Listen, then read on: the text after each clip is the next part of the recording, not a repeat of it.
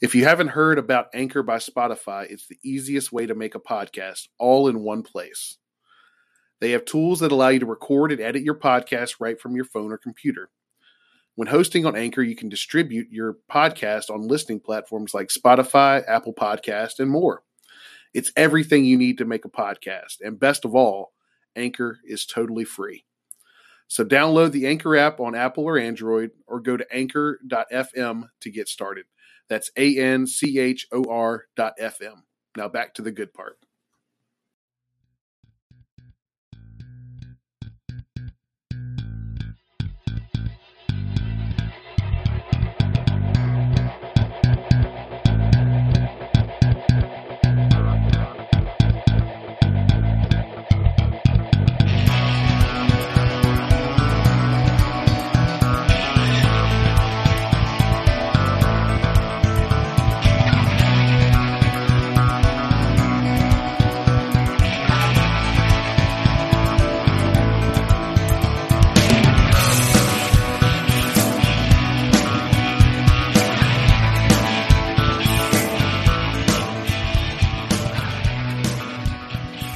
Welcome back to the Boundary Corner podcast with my partner, Brian Siegler. I am Curtis Wilson. Welcome to the new normal, Brian. Yes, sir. Yes, sir. Welcome back. It's a Tuesday night. We're riding Tuesdays, at least from here on out to the end of the season. We'll see how we pivot from there. But, so look for us on Tuesdays going forward. It's a good Tuesday night, though. Curtis, how you feeling, buddy? It is a great Tuesday night. A little earlier in the week. Brian says watch for us on Tuesdays. We may flip it to Mondays for some of the Thursday games just to get the content out there earlier. But I'm feeling good, man.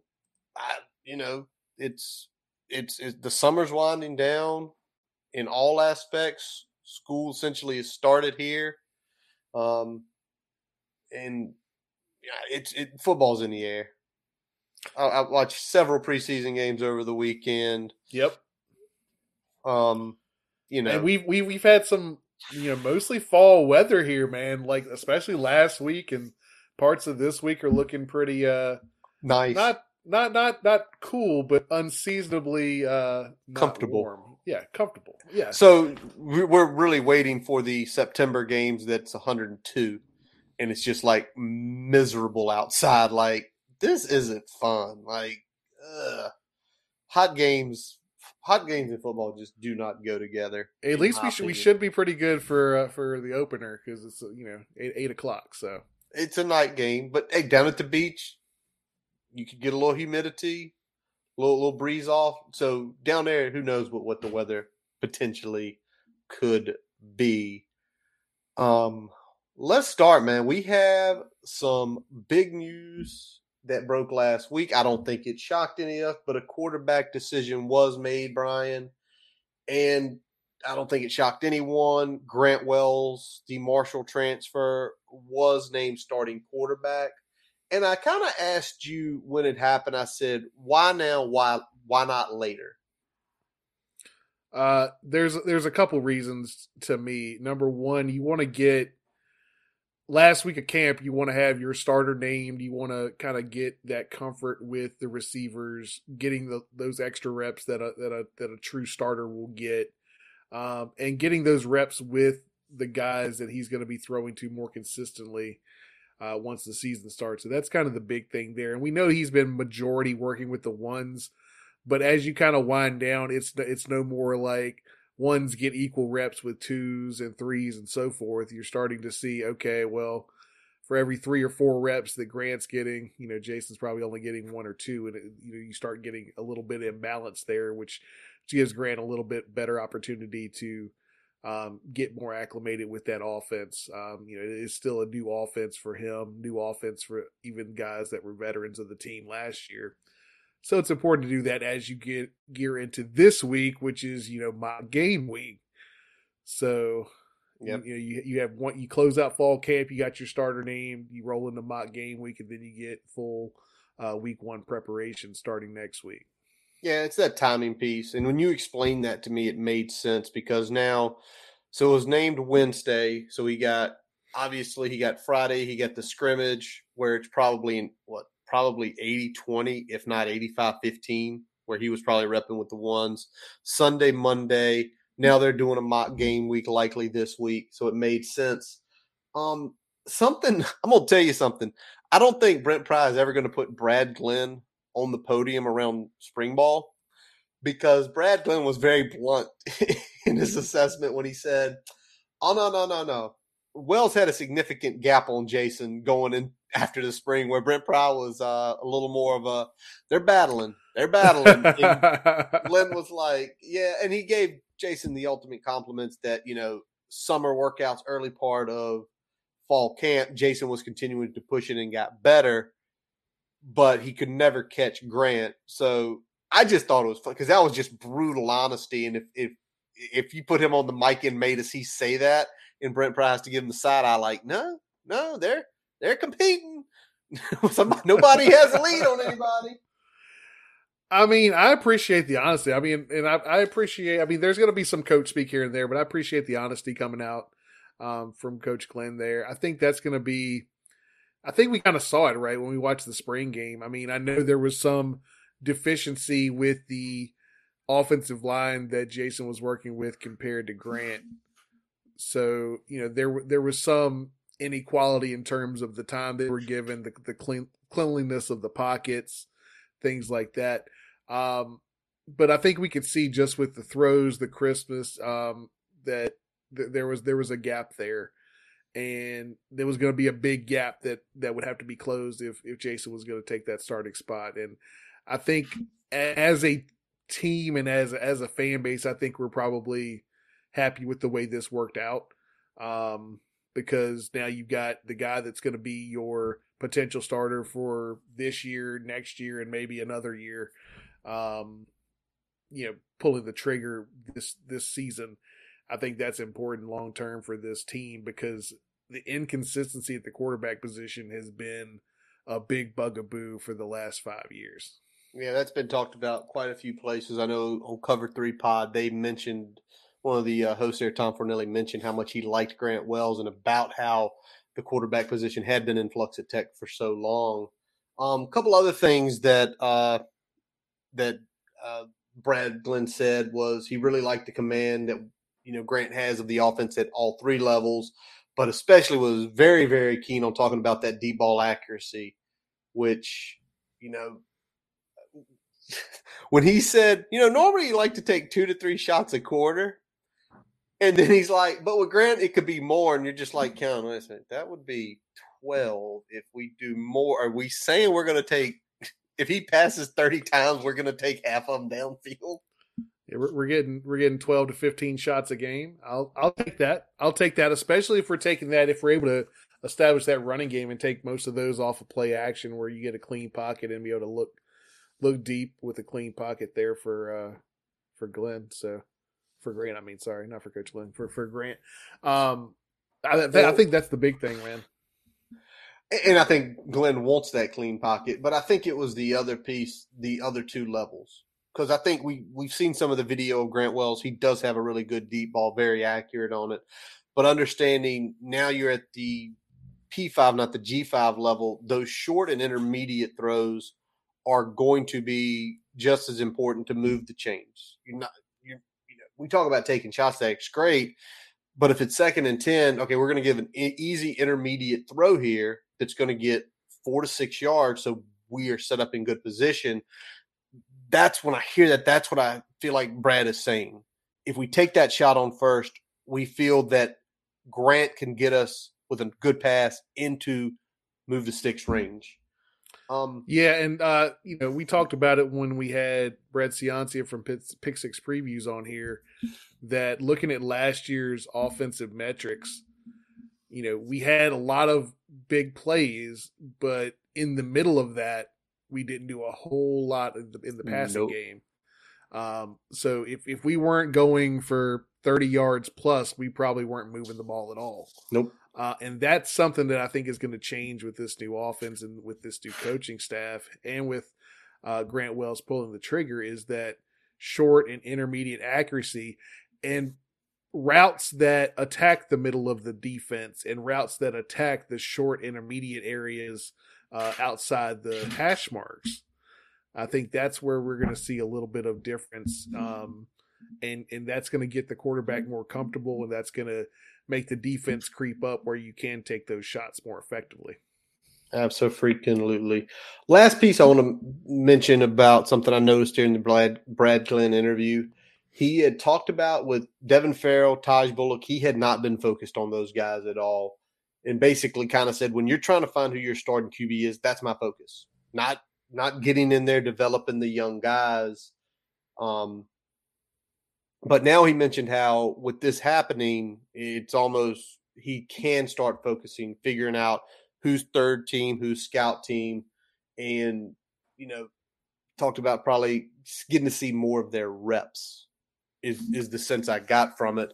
So now I think really as we get into, 4 or 5 months from now, if someone leaves, there's that clear indicator because Glenn got more of a chance to actually work with them, to see them and give his opinion versus really what's been going on since January.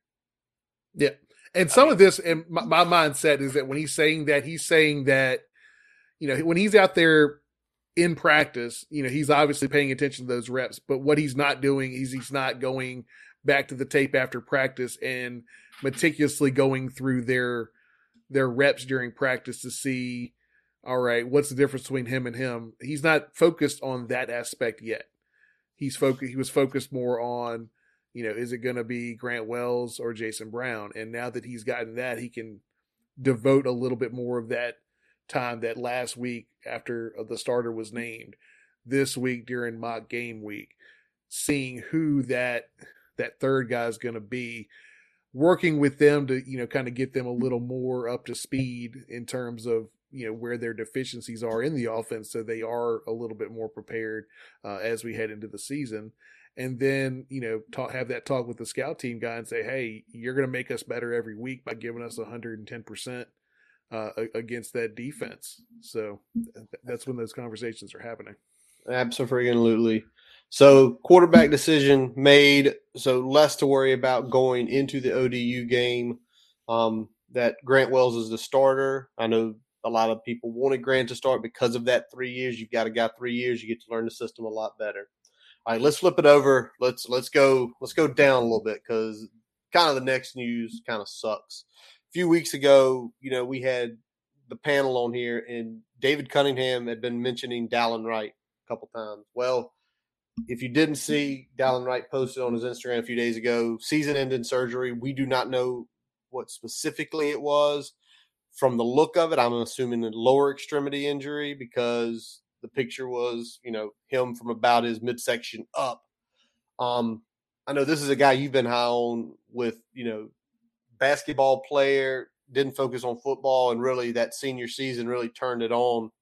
And obviously this hurts the depth because he was a guy that was battling probably for a fourth or fifth spot.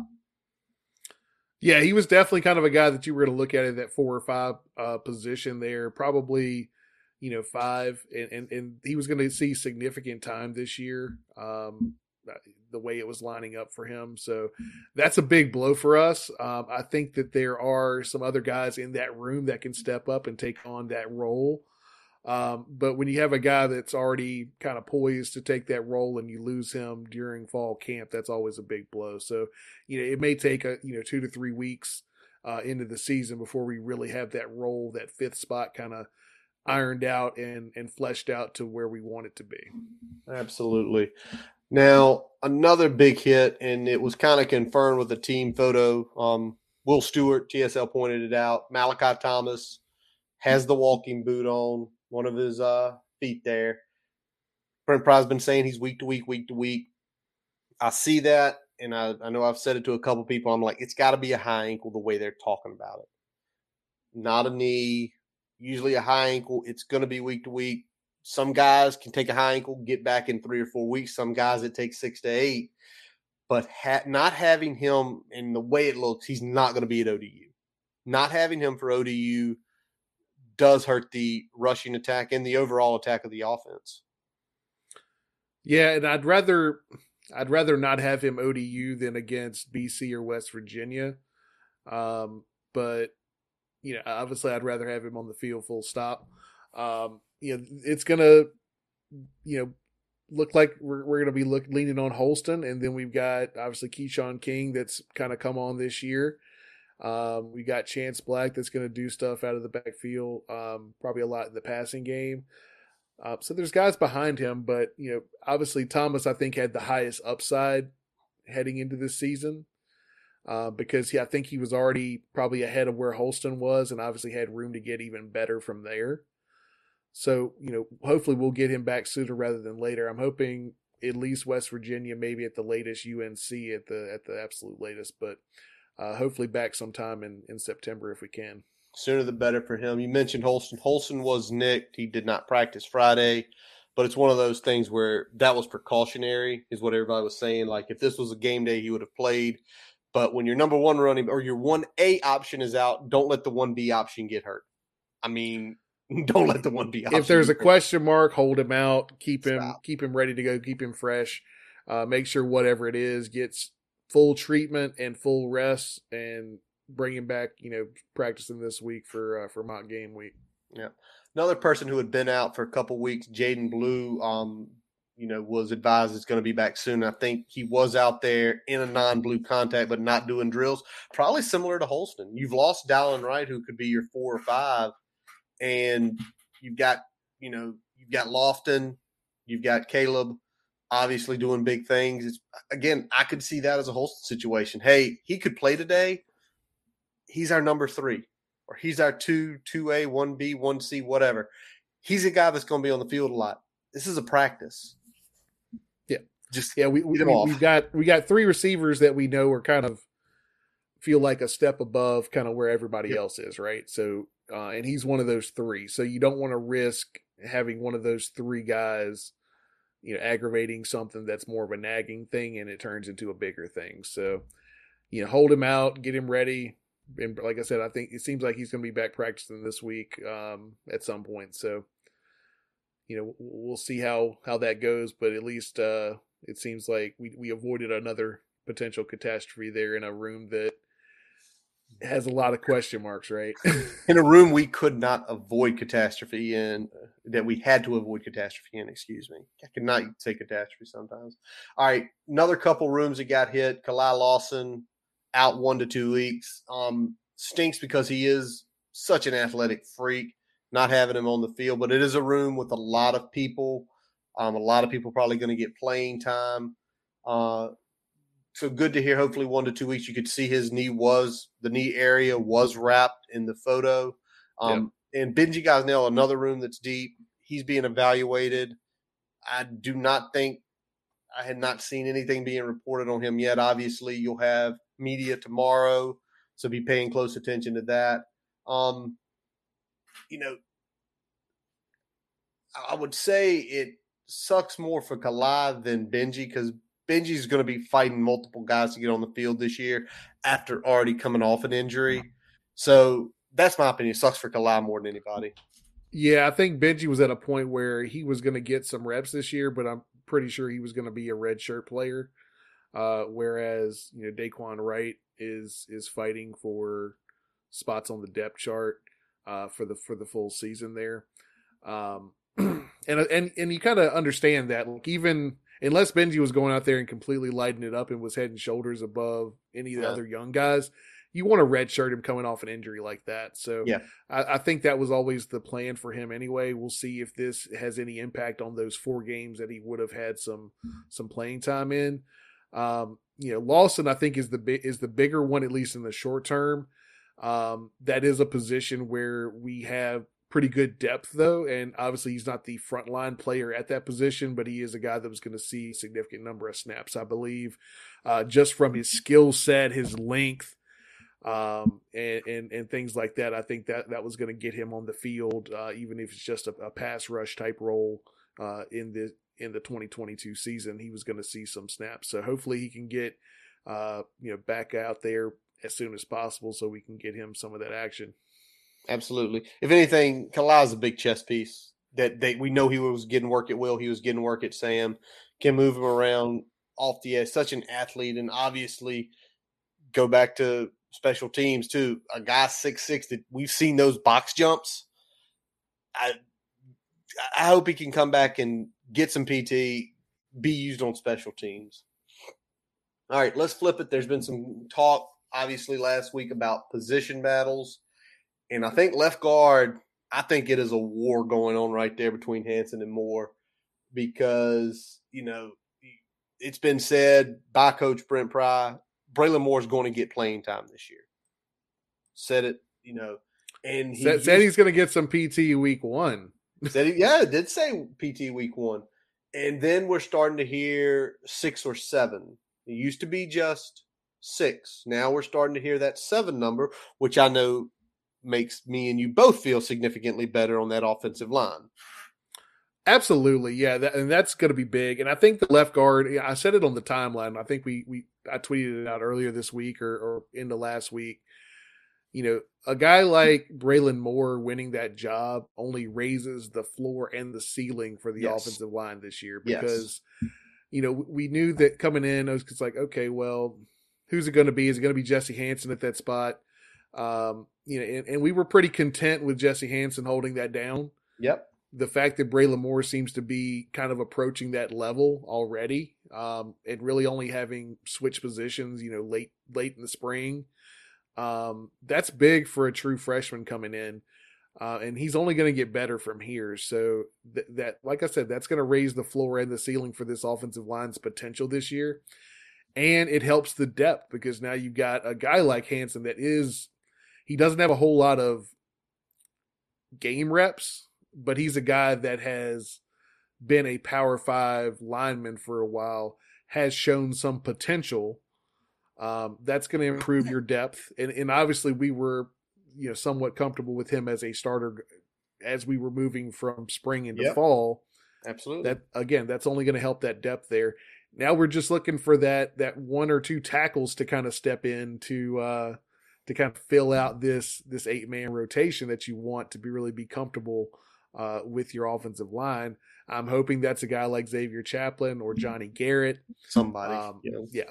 Yeah, absolutely. Hopefully one of those guys, as Prize mentioned, maybe it's not at the beginning, but maybe by the time we hit October, getting those reps in practice, working with scout teams, and finally click, okay, we can now trust this guy to play tackle as for the rest of the season. So if somebody goes down.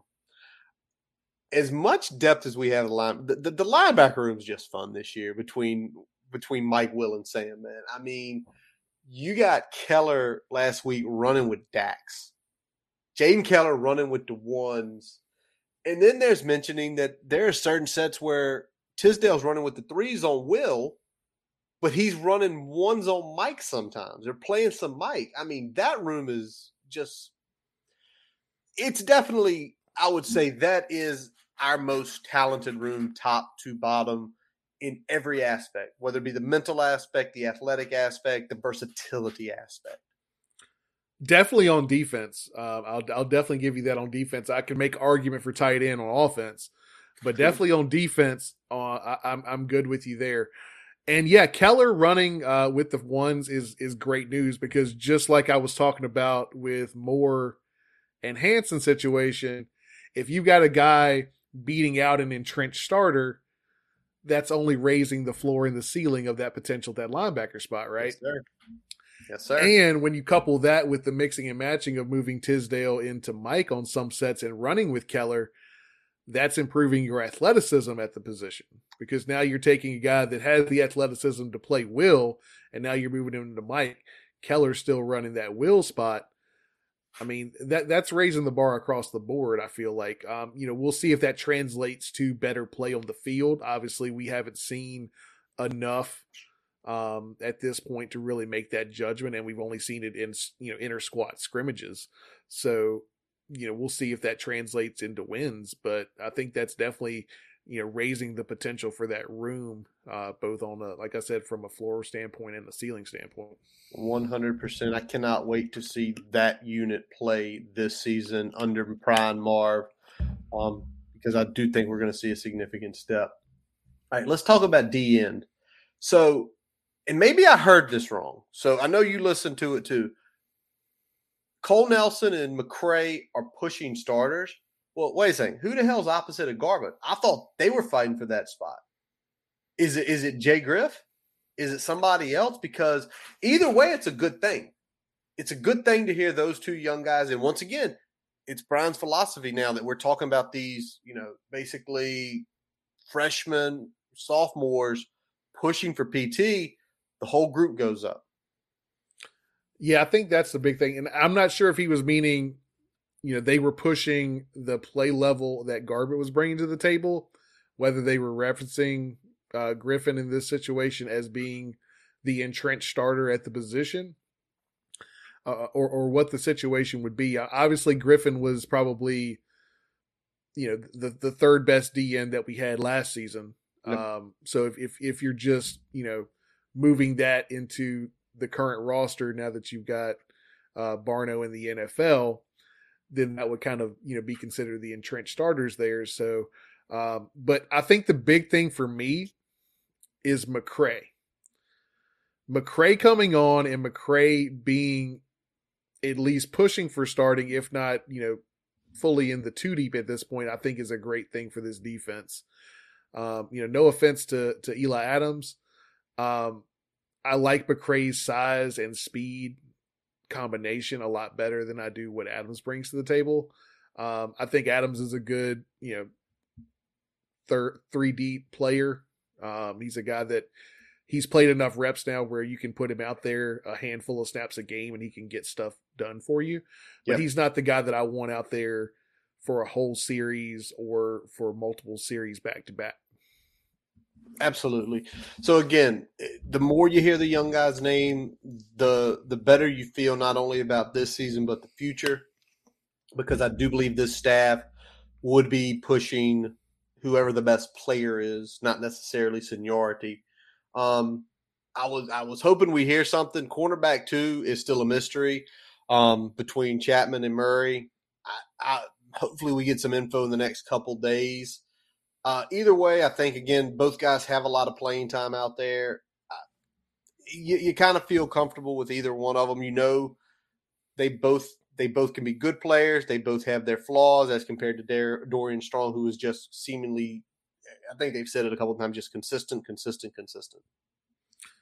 Yeah, I think that's the thing. We've seen, Chapman have good plays and bad plays.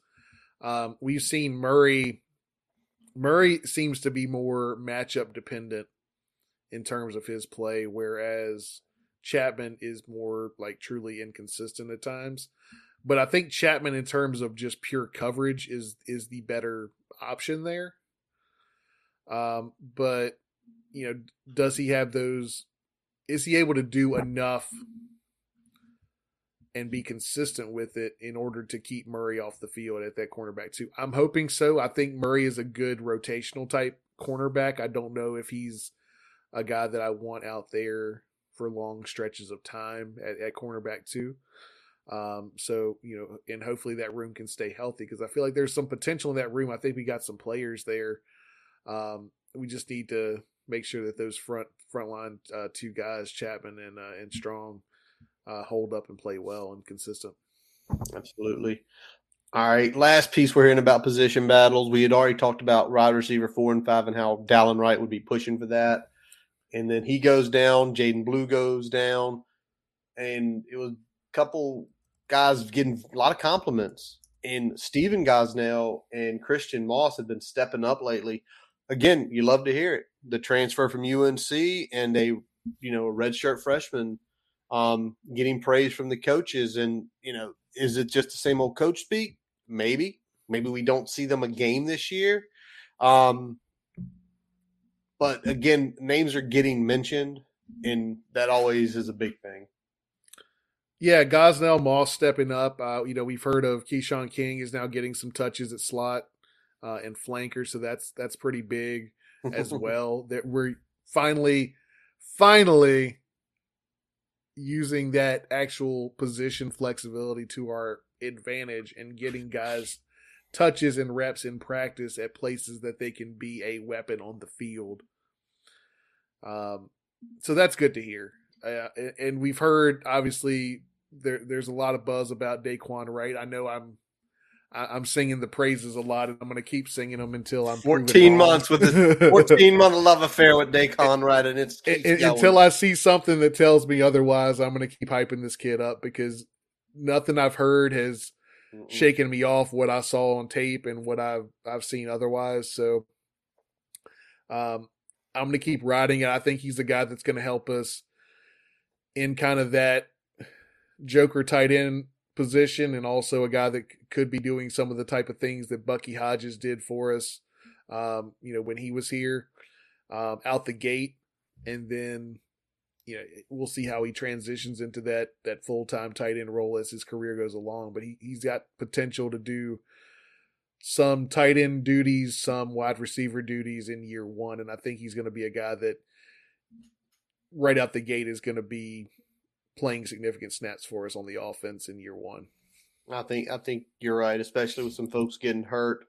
And obviously the way you have seen Tyler Bowen use tight ends, I think it's very likely that he plays more than 4 and he gets that shirt burned. Let's talk about this kind of last piece of current going on with the Tech team or something related to Tech end. That is the ODU offensive coordinator, Dave Patanud, resigned 3 weeks before the kickoff of the game. Dave Patanud had previously, the last 3 seasons, been down at Georgia Tech with Jeff Collins. Obviously, we saw them last year, won down there. Also, something I can remember 2 years ago, Brian, you talking about Georgia Tech, they were kind of a power smash offense. So going down to Ricky Ronnie, that makes sense. But when you've had the guy who's been in the quarterback's ear, who's been calling the plays, who's been designing, and he's gone, I mean, I'm not complaining, but that is a uphill climb even more for ODU versus what seemingly Brent Pryce trying to get to be an angry Virginia Tech team. Yeah, I mean, now you've got Ricky Ronnie having to wear essentially 3 hats, at least in the short term, right? So he's now the head coach, he's the de facto offensive coordinator, and he's now the de facto quarterbacks coach. That's a big fucking deal, right? Huge. 3 weeks before the season, whatever it was when he stepped down. And I mean, I don't want to speculate too much, but I've heard this might have been similar to the Oklahoma situation. But oh, really? That's the whispers I am hearing. It is not a public situation, so I will not elaborate further. But yeah, okay. But it's ODU, so it doesn't get quite the spread. Not a lot of national run there. ODU, it's not going to get the run as it would somewhere else. So again, for us, to me, it's even more so for someone like Tyler Bowen, and Brent. It's Ricky Ronnie's brain now. It's not Dave's brain. It's Ricky Ronnie's brain. So that's a big thing. It's going to be really interesting to see how they look offensively that night. All right, let's flip this one because this is one that sort of got some people riled up. Yes, the next 10 years, the out-of-conference schedule is not pretty. Even less pretty with BYU going off the schedule. Just so if you haven't seen it, David Cunningham put this out there back about August 17th. Next year, ODU, Purdue, at Rutgers, at Marshall. First of all, at Rutgers, at Marshall, we need to quit doing that. I know we talked about it at the panel. It's got to be stopped. 2024, write this one down. At Vanderbilt, Marshall, at ODU. Again, we got to stop it, and Rutgers. 2025, finally, we get a Chick-fil-A kickoff with South Carolina down in Atlanta. Vandy, ODU, JMU. Ugh. I mean, Arizona, Wisconsin's on the schedule in like 8 years. I mean, it doesn't start looking decent again until 2030. 2030. And even then, it's not necessarily blowing your skirt up. It's just, it's good enough. It's good enough. Well, it's the point that you've made several times, big guy. why did we get such big games in the 2000s and the 2010s? Why were we getting Ohio State? Why were we getting Alabama? Why were we getting USC? It's that whole, well, they're a top 20 team. So if we lose to them, it's not the end of the world. If we beat them, it's a resume check mark for us. Yep.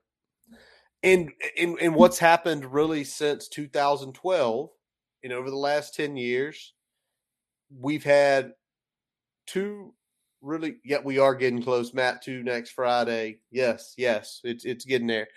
We've had one really good season, two okay seasons, bunch of mediocre seasons, and two shit seasons. And your big teams do not want to play you when that is your track record. You have to start lower, and that's where we are right now. Yeah, right now we are bad enough where beating us doesn't help them, and we're not. We're just good enough where losing to us hurts them pretty bad. Exactly. And there's a risk to losing to us. So that's why no one wants to play. We're just risky enough where it's a bad loss, and we're not helping them if they come down here and wax us. So nobody wants to play us right now. Exactly. Moral of the story is win more games and you become more attractive. And when you win more games, you get to tell Marshall Odie, we're never coming to your place. You will always come here. You will always drive here. We're never coming to your place. Yeah, I'm kind of sick of the driving down to ODU and driving to Lynchburg. Like, we grew up an hour from Lynchburg. We can go to fucking Lynchburg anytime we want to. I don't want to play a fucking game there. All right. So obviously, end of last week, Brian, the Big Ten multi-network deal rolls out. $7 billion over 7 years with an option to go up to 10 depending on if they add additional teams. I'm sure there's some contract language in there about what additional teams they would need to add to get to that 10 million. Roughly, you do the math, it's $1 billion a year with a 16-team league. It's probably right about 70 million. And then obviously on top of some other deals they have, you're looking at probably close to 80 to 90 million per team. The most interesting piece is ESPN is shut out completely. Right? Yep. And they're going to be having a big game at 12, a big game at 3:30 on CBS, and a big night game on NBC. Can we be one of the teams that, gets added to this? Because that is a ton of money. And in reality, I think what's going to happen quickly, and you're going to see it, you're going to have basically 5 teams are going to get those slots consistently. And it's going to be Ohio State. It's going to be Michigan. It's going to be Penn State. It's going to be Wisconsin. And then maybe you can say 6 with Iowa and Michigan State. That's it. Rutgers, Maryland will never be on the 3:30 at CBS or the noon or the 7:30 night game. They will be moved to Peacock or Big Ten Network. They're getting flexed out. Did the size of the deal and then how it broke down shock you in any way? I'd say how it broke down didn't shock me as much as the size. I think the size is, a little bit more than what we thought was going to be coming. Good for them. And I think, obviously adding the teams they're adding is only helping that. It's helping their negotiation on that side of things. But I think how it's structured is good for them, and I think they kind of made the play of, hey, this could lure Notre Dame, this could lure some of the other Pac-12 markets if we decide to go higher, go aim towards 20. So I think they're looking, a little bit forward in this deal as well. But I think at the same time, I don't think anything in this deal is moving the needle for Notre Dame. And I think that's still the biggest domino to fall before I think some bigger things start happening long term. Yeah. Big things right now is, told you today, I had a conversation. It's looking like more or less for the ACC to break up, you're looking at 75%.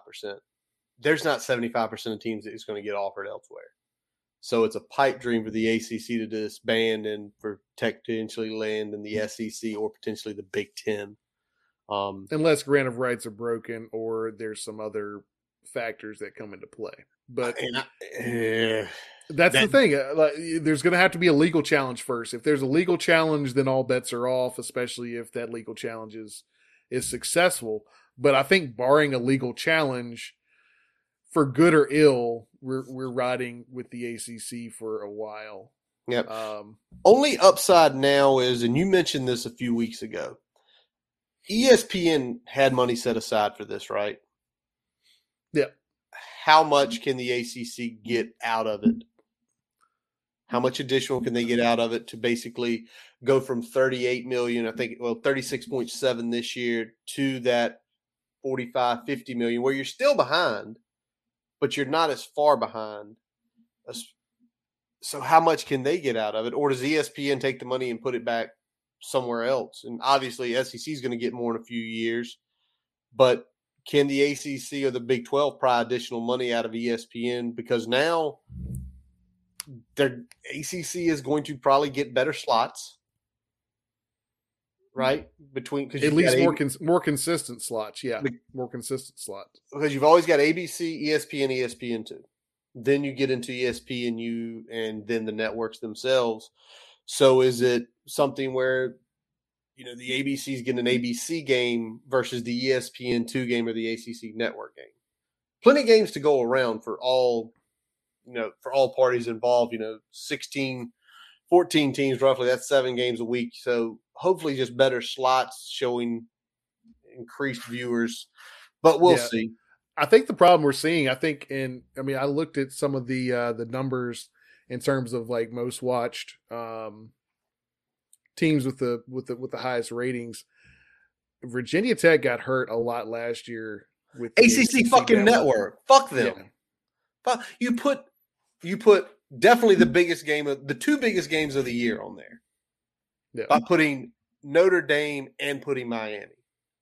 And I know that's the thing where we're trying to lure people in, but when you're not getting Nielsen ratings where you can say, hey, listen, we played Notre Dame, like that ABC game a few years ago, I think it was like 4.1, a pretty good number for a Saturday night game. And now you're putting that game on the ACC network that doesn't get rated. So you don't know how many people are actually viewing that game. That's where, you know, if you're Jim Phillips, the one thing you better be slinging is saying, you're going to put our crap games on there. You're not putting FSU on there. You're not putting Clemson. You're not putting Miami. You're not putting Tech. You're not putting Carolina. You're not putting State. You put Wake and Pitt on there. Yep. You don't put the teams that draw eyes to our conference. Okay. Yeah, and that's the rant right there, right? And I agree 100% with Curtis on that. Getting us on ACC Network, especially those marquee games that are going to draw eyes, you know, we were still dealing with a situation where so many in the primary market didn't have it in terms of coverage didn't have it. And there are so many TVs in the state of Virginia, in parts of Maryland that are majority Comcast homes. Well, basically, think about this. It's really Pennsylvania down into South Carolina. I've got family in South Carolina. They have Comcast. So, yeah. I mean, North Carolina, it's charter primarily, but I mean, yeah, once you get back into South Carolina, Xfinity picks back in there. So big market miss. All right, so we're gonna just stop that, or I could go for. Trust me, y'all don't get to hear the rants beforehand when Brian has to listen to these are the filtered rants. These are ones that have been, you know, we've trimmed them down, we focused them. All right, well. Over the last few weeks, Brian, we did not talk about this last week because we had 2 weeks ago we had our panel on, but Hokies got another commit. Hokies currently sending 36 composite, 33,247. Young man out of Ontario, Canada, Ishmael Finlater, 6'4", 230, low 3-star, had kind of some views from Arizona State with Central Michigan. Have you had a chance? Was there any tape out there on this guy from Canada? Yeah, there's some tape out there, and I mean, I'm not trying to sell a false bill of goods here, but the tape is better than the ranking, but it's still not a needle mover, if that makes sense. He's an 82 instead of an 80. I'd say if I was going 247, I'd be like 83, 84. I mean, Okay. he's solid, but unspectacular. But I think the size and things is what's standing out, and I think that's the thing that could be molded into something better down the road. But this is definitely a developmental type player. It's not somebody that's gonna jump off the page or move any needle in terms of recruiting perception. Now, 6'4", 230, you can't, that is a great body for a defensive end. And I felt like he camped with us. Let me see. I feel like he camped with us, and they probably measured the variables somewhere. I think he did camp, and they did say his measurables were verified. So look like legit, and that's probably why they offered him later. As we're getting into this cycle, we've got currently 18. I think we get a lot more. They showed the senior picture, and I think I counted 28 guys on scholarship seniors this year. I think we're targeting 26, 27 guys this year. And so I think right at that number. Yeah, right I think at that that's number. Why. And you kind of leave yourself a little wiggle room for a potential transfer if a couple more guys transfer out, larger transfer classes. So, Again, got one more guy there on the boat. Good to hear that. All right, so before we get into our main topic of giving y'all our predictions for this season, we are going to take a quick pause for a message from our digital partners. As we take a quick break, we'd like to tell you about getting your free website report from our digital partner, Grassroots Digital Marketing Studio. They'll tell you how your website ranks on Google, on-site SEO, and social media. No commitment to buy anything. You can get your free report by visiting grassrootsdigitalstudio.com/free-website-report. Now back to the episode. All right, so we did this last year. It's a lot of fun to do. Fun exercise. Everybody out there, I know we've already had a couple people put their records up for the year. Feel free to chime in. We'll show them at the end. But we are going to go game by game records for this season. Now, there is a disclaimer. These are our ceilings, okay? This is our ceilings. And we want to put that out there in case someone says, y'all said they win 9 games. So that's our ceiling. We're basically saying nobody gets hurt. Malachi Thomas is their game 1. Kalai Lawson is their game 1. And we have the most unbelievable football season, injury-wise, in the history of football. And a couple things bounce our way in key games. There you go. So, no further. Again, we're going to get into a lot more detail with last week. We've been reading and studying, and Brian's been looking at some tape already. But let's start with ODU, Brian. What do you say there? For me, this is Virginia Tech all the way. I know I said it on the panel. I think we need to go out there and crush them, make this a over by halftime situation. I think this is our chance to send a message that this team is not only better than what a lot of folks out there are thinking they are, but sending a message in terms of the state. This is our state again. We shouldn't even be in Norfolk for this fucking game. But since we made the trip, we're going to get an ass whooping while we're down there before we head home. We're going to get one in before we head home. And me and Brian are lockstep with this one. I am fully Virginia Tech on this one. They need to make the statement they need to make, and I said it on the panel, I'll say it again. They need to make that 100-foot walk back to ODU's locker room the most miserable walk of those kids' lives. And that they never want to see maroon and orange come back to that field again to the point where the AD has to cancel the series. And I think there's some guys on this team from 2018 who played going down there probably with a bitter taste in their mouth. So I really like that. So I'm definitely going to be going. VT takes one out the gate. We will be previewing this game next week. All right, Brian. First home game for Brent Pride, night game, unfortunately, on the ACC network. I get the ACC network, luckily.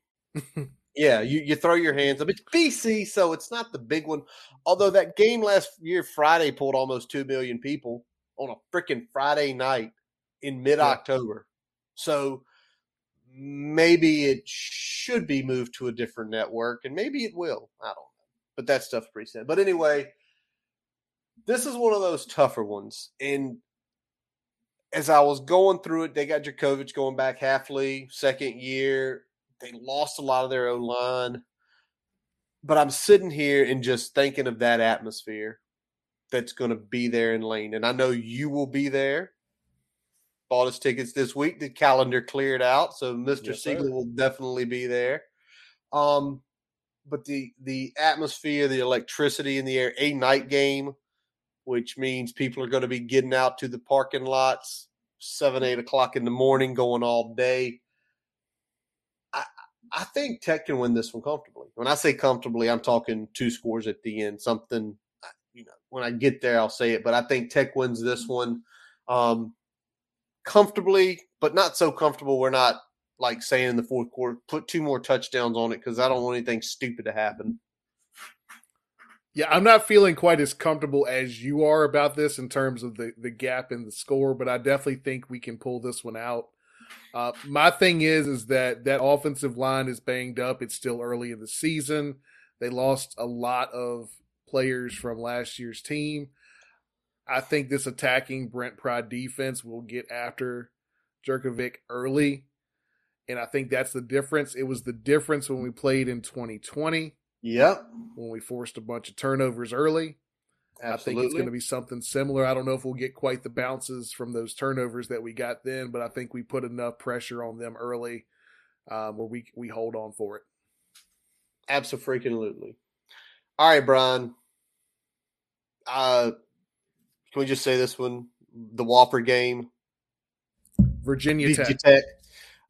And in the words of Don V, 50 burger, 50, smash them, crush them. I want 60. I want, you know what?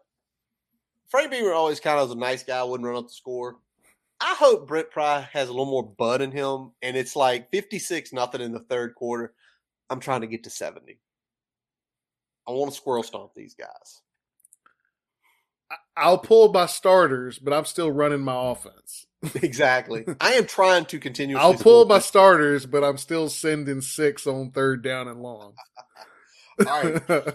So let's do a check-in. 3-0 through the first 3 games. Are we optimistic? Well, it's the preseason. If you're not optimistic, man, that's the rough fan life you have there.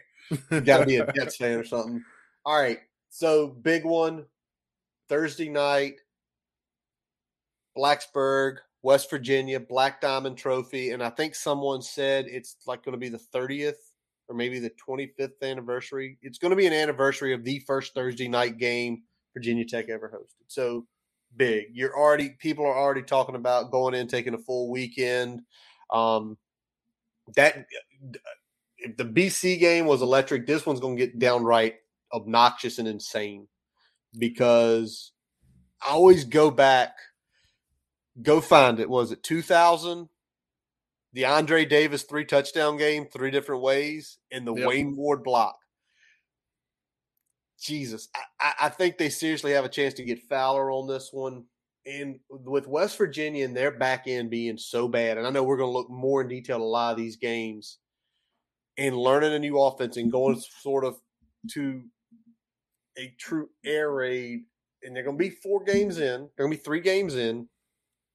I'm going to say we take the Diamond Trophy back here, Brian. I'm actually with you, and I'm basing it on a few things. I'm basing it on the fact that, we were this damn close, literally, to taking it back at their house last year. Like 4 times that close. Not 1 time, 4. Yeah. And, I know they got JT Daniel, but they haven't named a starter yet. This is pretty late. I don't know if they're playing gamesmanship with Pitt on this or what they're doing. That game's in 9 days. They better. But they have not named a starter yet. So, shit. If that's for real reasons and not for gamesmanship, that's got to be concerning because I think they were leaning pretty heavy on Daniels being the guy. So if he's not actually went out there and won that job, that's got to be concerning. And then you just couple that with what they lost in the secondary and the transfer portal. I think there's a lot of opportunities to score more points this year on them. Yep. And I think if we can do that, I don't have any confidence that they're going to be significantly better on offense. Nuh-uh. So I think we're able to pull it out. We're at home. It's a night game. It's in Lane. It's that atmosphere. Thursday. It's Thursday. I think there's too much, I think, lining up against them both historically and on the field that I think we can pull that one out. I'm with you. All right, Brian. So next game, again, this is kind of the beginning of the gauntlet with the West Virginia game. Travel down to North Carolina the next Saturday. What are you feeling on this one? This one, I've got UNC pulling it out. I know they've got a lot of question marks at quarterback. They just named their starter. May took that job. Drake May, yep. I think that's probably what we expected heading into the season. I think he was kind of the guy that was going to be the next man up. He's won that job. I mean, he's a quality player, kind of a mid 4-star type talent. I think they get things going a little bit better on offense. I think they're improved enough on defense. And we're not playing in Blacksburg on opening night with that atmosphere. So I think you don't get the boost that we saw last year from that. So I think they edge it out. I think it's a close one.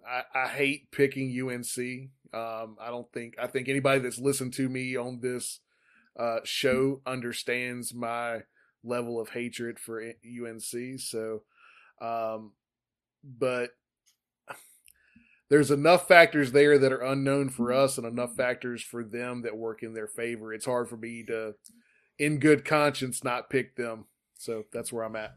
Well, whether it's bad conscience, maroon glasses, whatever, I'm picking Tech in this game, and I think it is because of Drake May being a first-year starter. Yep, that'll be his 4th game.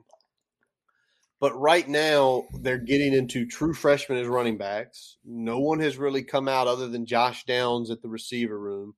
The offensive line has continued to have struggles. The defense – that game, we always talked about it. I can remember being on here almost a year ago talking about if we just had some decent freaking offensive play calls, we could have hung over 30 on that defense last year without breathing. And I don't think they're going to take that big of a step under Chiswick. I think they are what they are. And when you're going from that 2-4-5 to a base 4-3, a lot of things different. You're talking about guys putting their hands in the dirt, not as confusing schemes. So I think that's where we go. And I think Tech pulls this one out. And I think it's going to probably be because of a young quarterback probably truly facing his first defense that is going to just attack and not pull anything back, because, let's take a look real quick just so I can feel better about myself. They've got Notre Dame the week before. Then they had FAMU, Appalachian State, which they could lose that game and they could lose to Georgia. They could come in 1-3. And I think if you do that to a young quarterback, it will be shattered and then have a defense that's ready to feast. And let's just go history. They're 4-14 since they've started playing us every year since 2004. Yeah. We are historically very good against them. All right. Even in down years, we play UNC well. We do. And if we'd have started the right quarterback in 2020, we'd have beat them then too. Yes, we would have. In that shootout. All right. So I'm at 5-0 and you're at 4-1. Am I going to do something stupid? Am I going to do something stupid here? Are you? You tell me, man. No. All right, so the next game is at wonderful, what used to be called Heinz Field, and the 8,000 people that occupy it for the worst home atmosphere. Am I being real? The worst home atmosphere. Yeah, it's awful. College sports, the Pitt Panthers, and for the first time, I do pick against our Hokies. I think the atmosphere is one thing. If you're going into a hostile environment, and Carolina can get a little loud, it's louder than Pitt will ever be. you can get up a little bit. So you're gonna go there. It's not gonna be loud. It's not gonna be raucous. And they have just a really good defensive line. And I think with the questions we have on our offensive line, at this point, we're 5 games in. You probably got some nicks, some bumps, maybe some backups playing. I do think this one, write this down, and I'm hoping my prediction is when we get there exactly like it. I think it's going to be an ugly, absolute freaking fist fight. It's not going to be a bunch of guns. It's going to be a fist fight in the trenches, and it's going to get ugly. And I do think the Hokies will hang, but I just think that defense will get us in the end. Yeah, I mean, weather aside, I think it's going to be almost like an opposite of what we saw when we were at that at Bud's last game in 2019. It's going to be kind of that tight asshole game on both sides of the ball. And I think, unfortunately, because of Pitt's trenches, they are more experienced in the trenches than we are, especially on the defensive line. I think they've got enough on the back end to keep us honest, and I think they're going to end up pulling the win there. But I don't think they're going to run away with it. This isn't going to be those ugly Pitt blowouts that we've seen in recent memory. Last year and back in 18, 28-7 and 56-23, something like that. Yeah. Yeah, I think this is going to be a lot more of a true backstreet brawl. All right, let's flip next, Brian. We've got Miami coming into town. It's going to be a crisp October day, mid-October. Miami highly ranked. Most people picking them to win the Coastal. Van Dyke getting a ton of love. Cristobal getting a ton of love. Their recruiting's flying off. Looks like they're about to get a new stadium, which I really hope they do put a stadium closer to where the campus is. The Orange Bowl, we've talked with Dwight Vick. Man, love playing there, love beating them there. I hope they get something that's similar to that because that had a great atmosphere. I can remember watching those games when we were younger. But let's flip this one in Blacksburg. What do you say on this one, Brian? Love that it's in Blacksburg, but I hate that it's a team that I think finally has found the leadership to go with the recruiting that they've been doing. Really, I mean, for a long time, right? They've always had players. They've always had dudes. I think they finally got the right combination of coach again. I think this is going to be the team that's going to be the measuring stick along with Clemson for Virginia Tech success going forward. I don't think we win this one, but I think this is a game that if we can kind of stick around and hang around and make it ugly and stick there with it to the end, that's going to say something about this team and kind of put us in good footing going forward. But I don't think we have the horses to win this one. Yeah, and I mentioned on the panel last week that, with this game, if you beat them, great.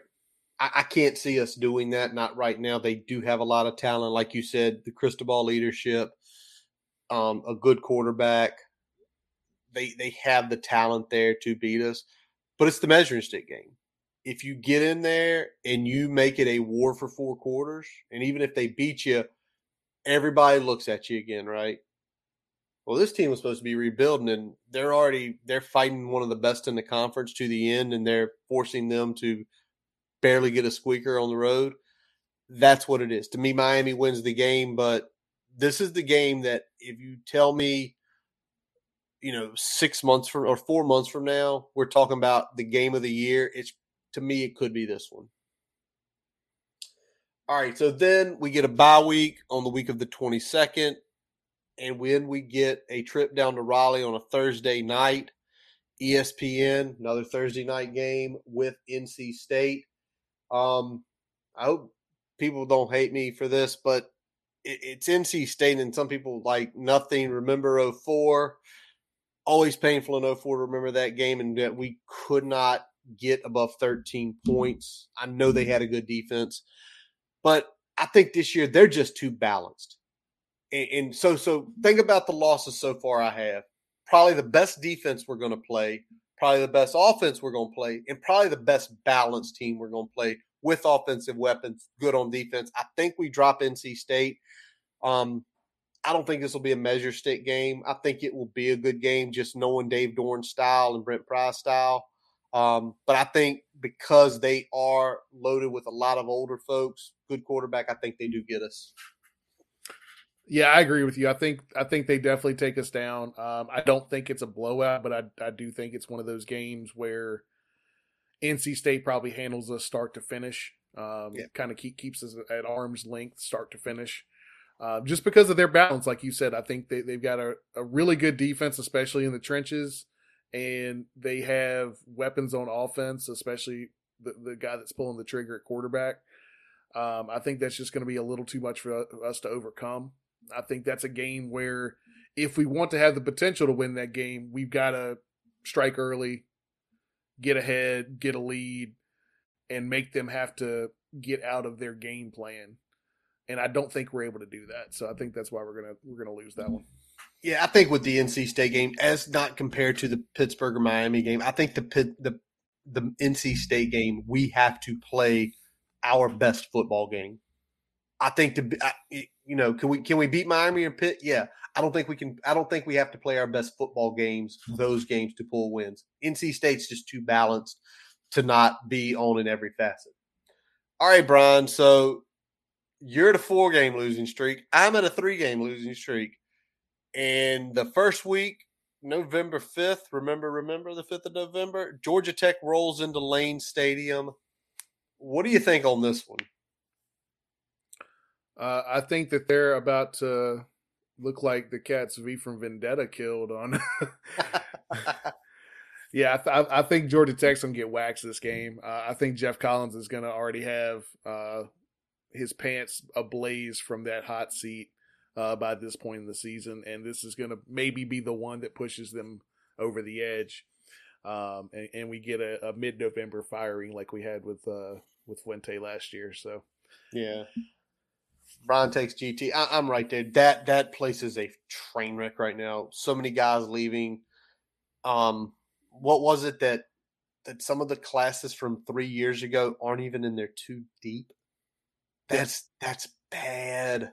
That's I mean that's bad evaluation, and then development. They're not developing, and add to that, like at some point you had the hyped recruiting classes, and now none of those guys are playing. They're gone. Some of the guys that were playing have transferred. So yeah, I think that's a big one. I think with you that we smashed them. I think we smashed them. I think that's an ugly game. I think after a losing streak too, I think we make an example out of them. And if he's not fired before, then he will be after that game. All right.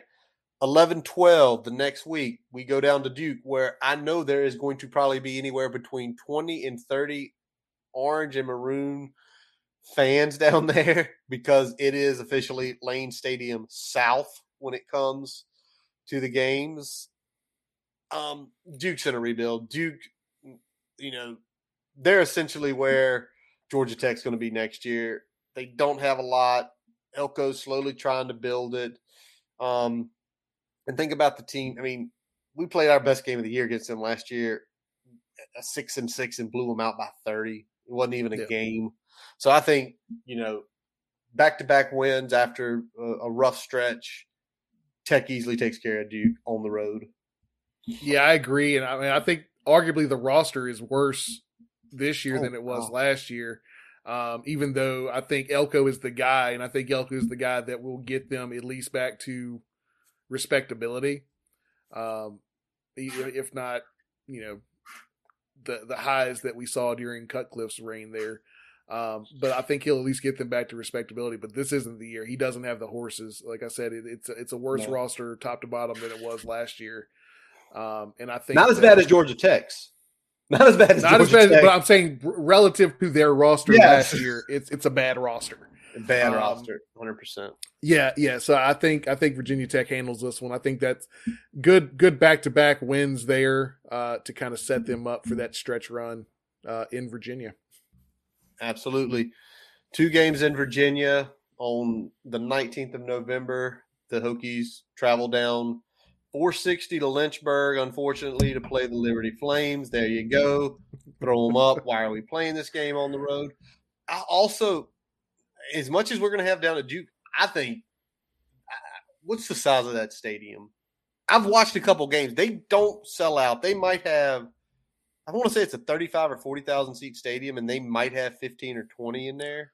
I mean, it's bigger than ODU, but not by much. All right, I gotta effort this before.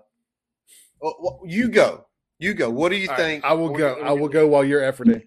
I hate to say this, but this is a 7-5 team last year that lost 75% of their offensive production. I do not care how good Charlie Brewer is. He is not replacing that production. No, he's not. And I think if he we ain't played playing that, in November. that yeah, that too. Charlie Brewer probably is not making it to November to even play in this game. But if he does, he's not Malik Willis. He does not get it done. Hokies take care of business in Lynchburg, and we set up for the Commonwealth Cup the next week. I'm with you. 25,000 seat stadium. I've seen it a couple times. It's probably 15 to 18,000 there. I have a feeling that will be a lot of orange and maroon on the road as well. I'm going to pick the Hokies, and I am hoping, as I hope with the ODU game, and I hope with the Wofford game, and as Don B. eloquently put in, where I think everybody on that panel agreed, squash them. Squash them. Squash them. Make them not want to break curfew on Saturday night at Liberty. Foot on the throat. Foot on throat, just smash. And again, Charlie Brewer, yeah, he played last year. He quit on his team. Charlie Brewer has like 10 concussions. Charlie Brewer's not making it to November. and for God's sakes, I agree. Like if you're a coach, you're like, yeah, we're going to send you out there, knowing if this kid takes one more bad hit, he's not going to be able to have kids or even communicate by the time he's in his mid-30s. You can't have that many concussions. Jesus. All right, so Commonwealth Cup, Brian. I'm leading here, and this is all I'm going to say. In the last 22 years, one team has won 20, one team has won 2. It's mental. Tech wins. I'm right there with you. I think Tech can pull this one out. I think when you look at this offense, I think they are still going to be one-dimensional. Mm-hmm. I think they probably have one of the 5 best wide receiver cores, and you couple that with their quarterback, a top 15 passing offense. But I don't think that is going to equate to enough to compensate for their lack of running game. It's not going to compensate for their lack of offensive line depth, and it's not going to compensate for their poor defense, especially the secondary. They still can't get enough pass rush to cover that big-ass flaw. That's going to be the difference in the game. Well, yeah, I'm going to give a little more insight. It's the O-line. They literally lost a couple of their best offensive linemen. They lost some of their best coaches on the offensive side of the ball. And as good as Brennan, as good as that core is, he's going to get the shit knocked out of him a lot this year. And I can already see Brent Pry basically say, I'm going to probably send 6 or 7. And you're going to have to get rid of that ball really quick or you're going to get hit even more. And as bad as that defense was last year, I don't think it's an overnight fix. I don't think a coach comes in and hits the magic button and goes from being 129th to being in the 70s where you can be respectable. It doesn't work like that, not without talent. And they are deprived of talent on the defensive side of the ball. So I picked Tech wins this one as well, as I said earlier. So Brian, let's tally it up here. How many you got? What you got? I'm at 8-4, ceiling for the Hokies in 2022. I'm at 9-3. What a shocker! I'm back at 9-3 again as the ceiling for the Hokies. Not shocked. 3 games. Hey, listen, I will always, as much as I'm glad the last old coaching staff is gone, 3 games last year that could have easily turned the right way. It would have been 9-3. So it is what it is. But listen, y'all, so these are our ceilings, but let's just be very honest. There is a floor, especially with this team, with the depth, and we are not foolish. And Brian, since we're matching on this, I'm gonna let you make a statement on behalf of the Boundary Corner podcast, our floor for this team, because this is mine as well as Brian's. Yeah, the floor for this team is 5-7. I don't see us going below 5 wins. I think there's just enough winnable games on our schedule, and we don't travel enough to really feel like this is an awful team. This is a team that even with some injuries can just fall off the map. When we talk about the games that are winnable on paper out the gate, you're looking at ODU, you're looking at Wofford, you're looking at Duke and Georgia Tech. Liberty is a very winnable game. When you look at games that are kind of in that toss-up category, you've got BC, you've got West Virginia, you've got UVA. Pitt and UNC. You can throw Pitt and UNC in that conversation as well. But I think in terms of true toss-ups, I think that those games are still in that category. So you've got, roughly 7 games that are either toss-ups or you're going to be favored. I think we at least get 5 of those, even with some of the flaws of this team and even with some things like injuries, impacting this roster as the season goes along. That's the way to sum it up, injuries. Again, if this team stays clean injury-wise, and when I say clean injury-wise, a guy can miss a week. Okay, we can live with that. A guy missing a month on certain aspects, we cannot. William McCown out there, barring significant injury, going 8-4, ceiling 9, floor 7. Ooh, that floor of 7. I hope to get to say that next year, and I get to go like ceiling of 10 or 11. And next year I'll be maybe a little bit more tanked up. But when you're talking floor of 7, you're talking about being confident in a team. Number 1, winning all of the matchups they should win.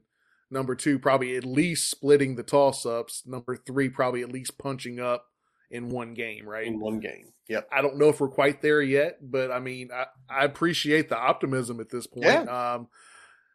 I think if you're not optimistic in August, you're not going to be optimistic at all. So if you're not optimistic in August, you're either, let's think, like a Temple fan, Jets fan, Jags fan. Who else? Texans. Yeah. You're a fan of a team where it's just like, we want a good draft pick, or can just see. I'm just watching because I need a reason You're a Duke football fan. There you go. Duke football fan. I need a reason to drink on Saturdays, and if a football game's on and we're losing, it makes me drink more. I mean, that happens. It happens. Brian, anything broken in the last hour and 20 minutes? Nothing that's popped across my timeline, buddy. I think we're good to wrap it on up, man. All right. Well, that is going to wrap up this episode of the Boundary Corner podcast. I am Curtis Wilson. I'm Brian Siegler. Visit our website, boundarycornerbt.com, to listen to all of our episodes. While you are there, do not forget to follow us on Twitter, Facebook, Instagram. Subscribe to our YouTube account and your favorite podcast source, including Spotify, Amazon, and Apple Podcasts. As always, we let our buddy Jason Long play us in and play us out. Check him out on his new website, jasonlongmusic.com. Brian, pull that up. Is he playing anywhere this weekend? I did not get a chance to look tonight. At jasonlongmusic.com, it'll link you to all of his music on Apple, Spotify, his YouTube and Facebook's accounts. Is Jason playing anywhere? Jason has released a new album. Check that out. We are actually planning on having one of the songs from the album next week for you guys to have a listen to. His next show, Grandin Village Farmers Market on the 3rd. So we'll be recording again before that one. So we'll get that one out there next week too. We'll make sure they know about it. As always, we thank you for listening, chiming in. Appreciate you guys in the comments out there, letting us know your thoughts. And as always, Brian, let's go. Hokies!